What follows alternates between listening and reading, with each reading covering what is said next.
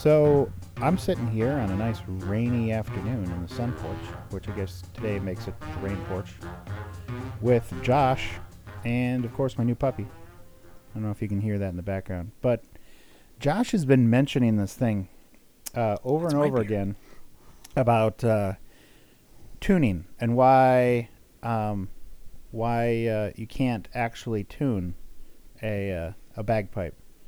And because you know what they say about 100 bagpipes at the bottom of the ocean, that's a good start. And yeah, it's a very good start. The difference between a bagpipe and a lawnmower, you can tune a lawnmower. I was going to say the lawnmower sounds better, but yeah. But apparently, there's some science, and Josh actually knows about this, and so we're finally gonna bore everyone to tears about tuning out of the 440 hertz for A. I'm Barry. And I'm Joshua. And this is Black Door Music's Dumpster Fire of Facts. Yeah, so 440 tuning, that is like what everybody knows as the standard. That's what you're listening to. You buy a Snark guitar tuner, that's 440. It's always set to 440. Wait, now let's be specific. What is 440? That's 440 megahertz for which A4? For it's an A above middle C. Right. So when you're tuning, you have the tuning fork. You hit it. The resonant frequency at which it resonates at is that 440. That's where we're getting that from. Is different. And none of this was available until Mr. Hertz invented measuring frequencies in like the 1870s. Right, because before that, like every country basically had their own like kind of standard for what they were tuning to, and they would tune to whoever was the conductor or the leader. They would typically have. I think everybody understands the idea of a tuning fork, even if you've never seen one, thanks to Bugs Bunny. Although he's not as popular as he once was. But you take a piece of metal that's a fork, and you whack it against something, and then you hold it to something resonant, like a guitar body, and it will ring fairly loudly. And that gives you a standard pitch. The gist of it, the rub is, depending on heat, humidity, and all kinds of other factors, the possible corrosion of the tuning fork over years, the tuning fork is not going to be that standard resonance for its entire life. Right, and it wasn't until like those resonant forks were able to be recorded and put into little electronic boxes that we were able to get like that standard. Right. And I think that was actually like it became the international standard, like around like 1950s, right? Was it 1950s or was that the 1970s? I'm not sure. So I know in you're supposed to be educating me, right? Like so, 1955 was about the time that I know that that became the American standard. Right. And so I'm gonna dive back into a little bit of conspiracy myth here. Just to say, it is A4. It's the A above middle C, but it's technically A4. Right. Yeah. So tuning in A4. So I'm gonna jump back just a little bit. So in the you've got France for years and years had kind of the standard of 432. Bastards. And yeah, I know. And actually, no, I was reading about 432, and I was like, 432 sounds like the perfect pitch because mathematically, you land on integers instead of decimals. Right, and you can do the same thing in 438 as well. Right. So it's kind of interesting, and even 528, if you jump into those even higher frequencies. Yeah, but we're not going to talk about Hungary. Right. Yeah. Well, that's more of like digital biofrequencies, isn't that? Yeah, the 528. I'm not into EDM, man. But one of the things with the standardization of this frequency, that there was this myth, this kind of conspiracy that went around for years and years, and you can go down the rat hole if you want on the interwebs about Nazi standardizing 440, and then so that they could use that because 440 apparently is like a frequency that is meant to manipulate brains to charge the field, and so when you're trying to, rile up large groups and get them to, basically take over, help the Third Reich, Der Fuhrer, this would be Now, the natural thing. Is this actually a thing where the Nazis? It's a conspiracy, and it's just myth. Okay. It's not anything that actually happened.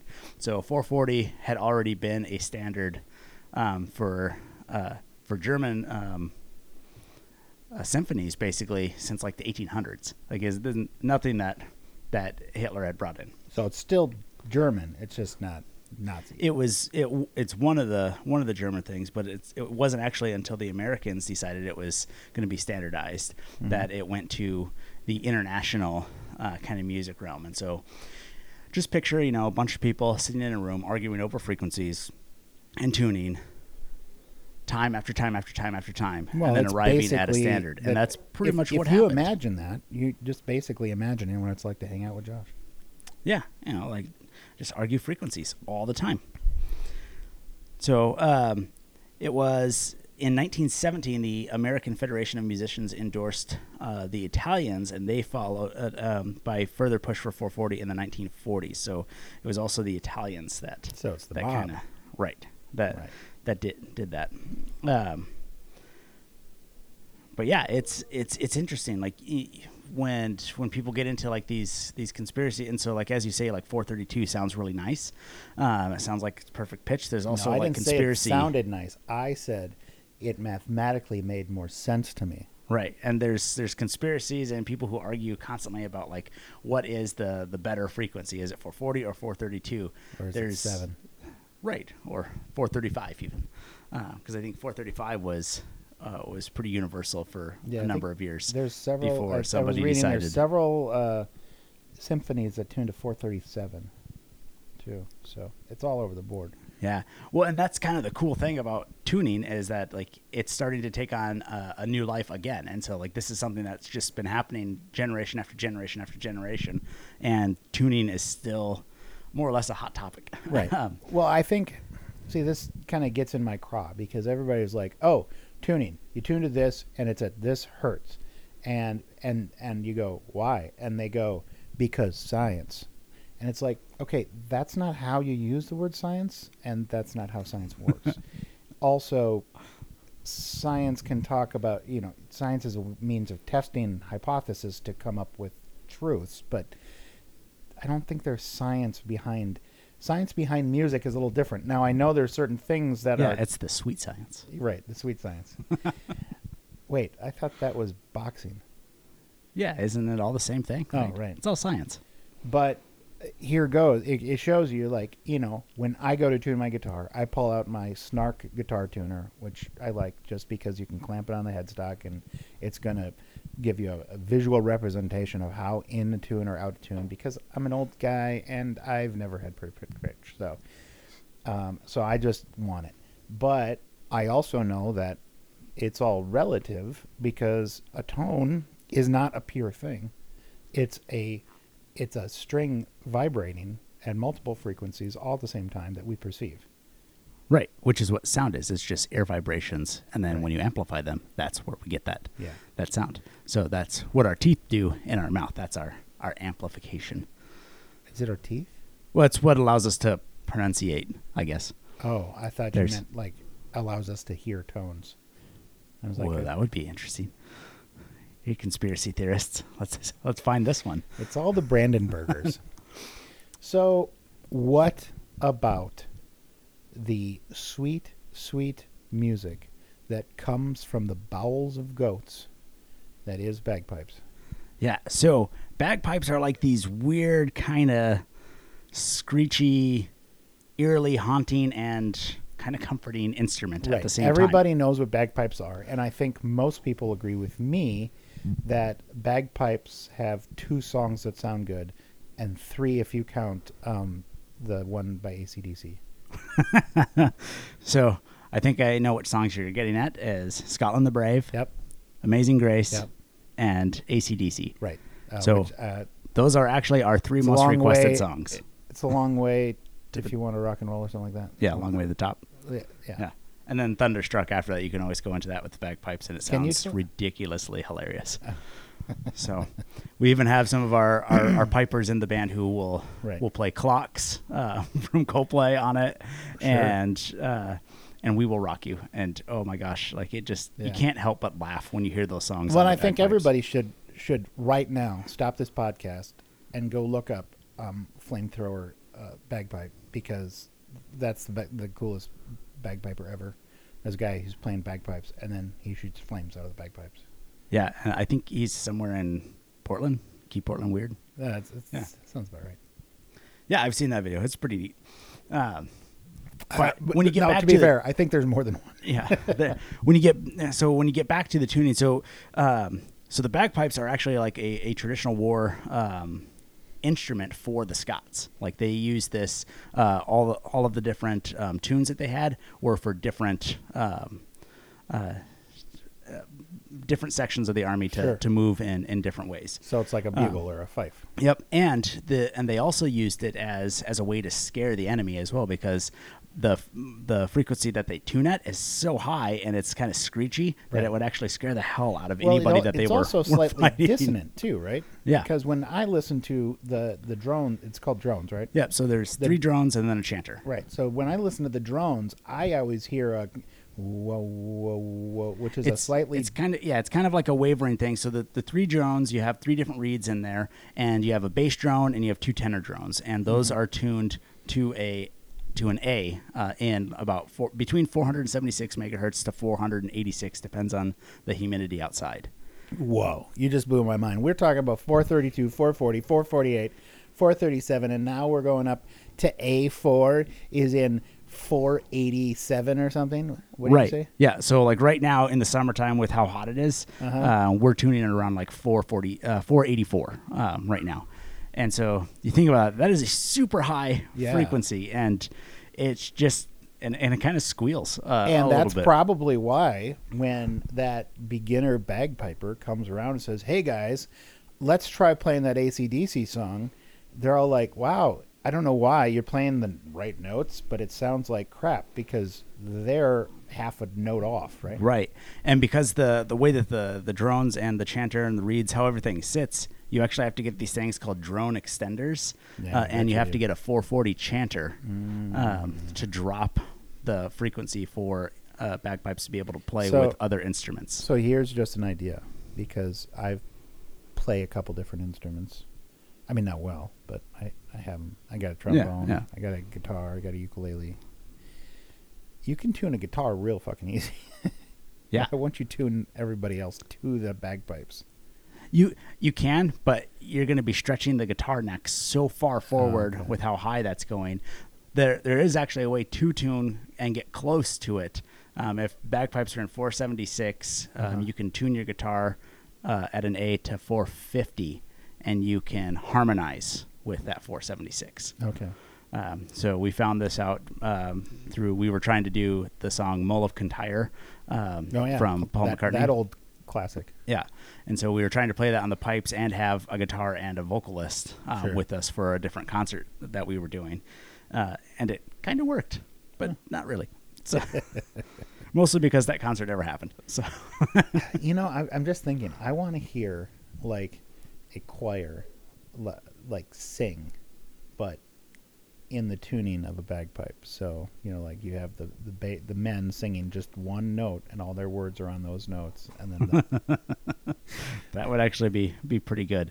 If you get the time, look up 100 Pipers and listen to that tune, because that's a traditional bagpipe tune with vocals, and then they do it in Scotland, and they have. I disagree. I think by adding vocals, it's not a traditional bagpipe tune. Actually, a lot of those tunes have vocals to them. Do they? Yeah. So are you familiar at all with Irish bagpipes?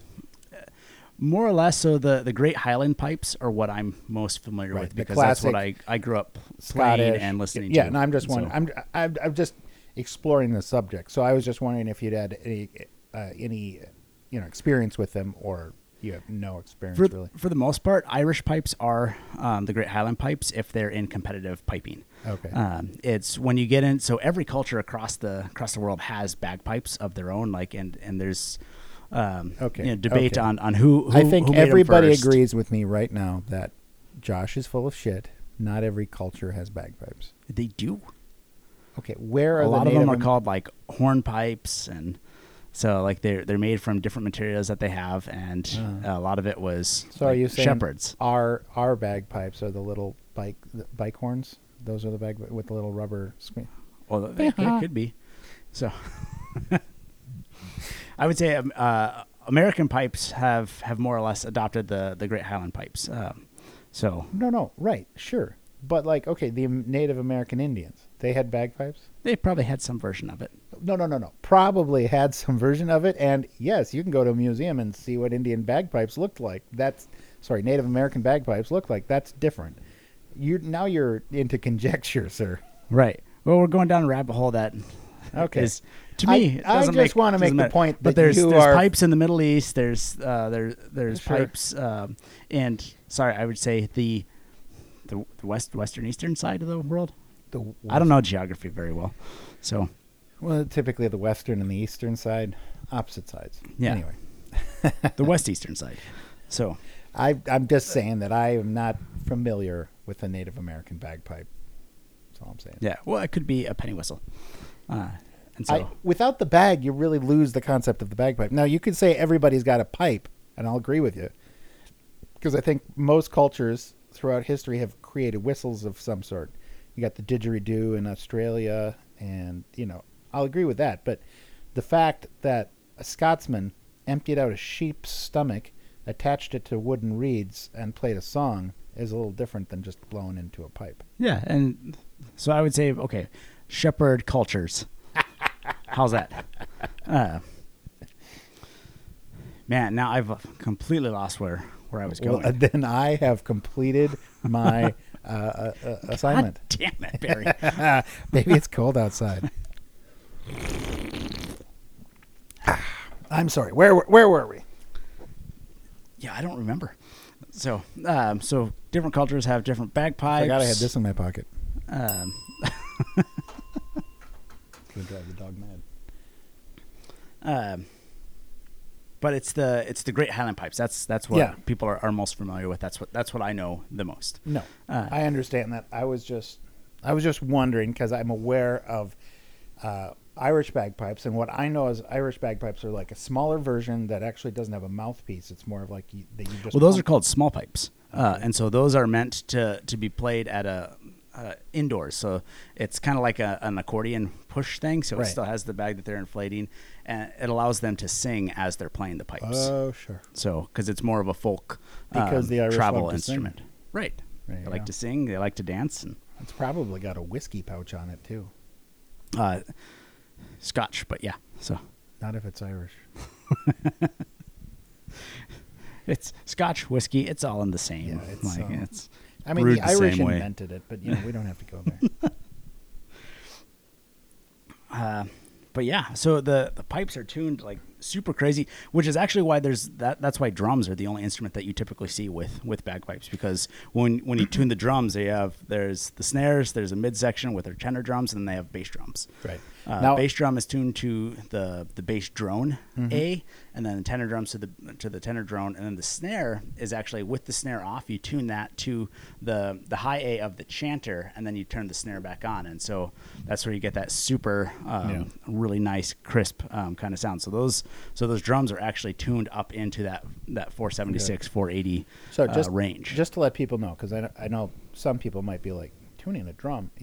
What are like a trap set? What would that normally be tuned to? Like let's just say a snare, tom, and a bass drum. So every drummer's got their own kind of different thing. Of course, because they're drummers. Right. And so as a fellow drummer, my drum set is tuned. I tune it to a 450. Okay. That way I can kind of harmonize in multiple different ways. And if I don't like it, then you take a piece of tape or a dampener and you put it on onto either the bottom or the top head, or you just retune it. Right. So until you get the sound that you're looking for. I Most can- of the time, I it's can the see sound Josh you're looking for. at a rehearsal going, I am totally not in this, and he's just like dropping his bass drum way down, like half a step, just like, let's see if they notice. Yeah, pretty much. So Pretty soon it sounds like a wet plastic sack instead of a bass drum. it's like hitting a piece of paper. Well, I'd be lying if I said I hadn't learned anything. Now, you can argue whether it was worthwhile learning. But at least now, when Josh comes on during random podcasts and talks about tuning and why bagpipes always sound like shit when you play them with something else, you understand. They're tuned way fucking different. Yep. And I can't say that I haven't learned anything either, because apparently not all cultures have bagpipes. Right. Right. Some cultures just have pipes. Just pipes. Just pipes. Well, Black Door Music Argument, I'm Barry. And I'm Joshua. Take care. If you like this episode, we are so sorry. But this has been the Black Door Music Argument, where opinions are always welcome. But are probably wrong. Including mine. We provide the best research Wikipedia offers. So tell all of your friends and your mistress. Or your manstress. Or your other token female friends. But not your grandma. Unless your grandma's fucking cool. Make sure to rate and review us on iTunes. Look for us on Instagram. We're not on Instagram. Follow us on Twitter. We don't tweet. Like us on Facebook. Okay, Boomer. Talk about us on MySpace. Or Friendster. Stop trying to out MySpace me. And always remember to clear your browser history. But most of all, Especially important. Super crucial. The ultimate. baby, Baby, it's cold outside.